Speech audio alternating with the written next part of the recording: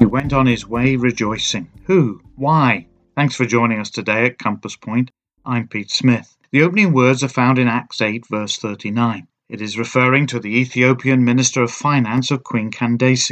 No, he hadn't just launched a popular budget, but he had believed on the Son of God and had been baptized. He had been reading Isaiah 53 on a scroll. He asked the preacher, "Of whom does the prophet say this? Of himself or some other man?" Verse 35 says, Philip began at the same scripture and preached unto him Jesus. His testimony is given in verse 37. I believe that Jesus Christ is the Son of God. What joy flooded his soul. He had found forgiveness through trusting the Saviour and had also obeyed his command to be baptized. Have you known such joy? Join us again soon at Compass Point.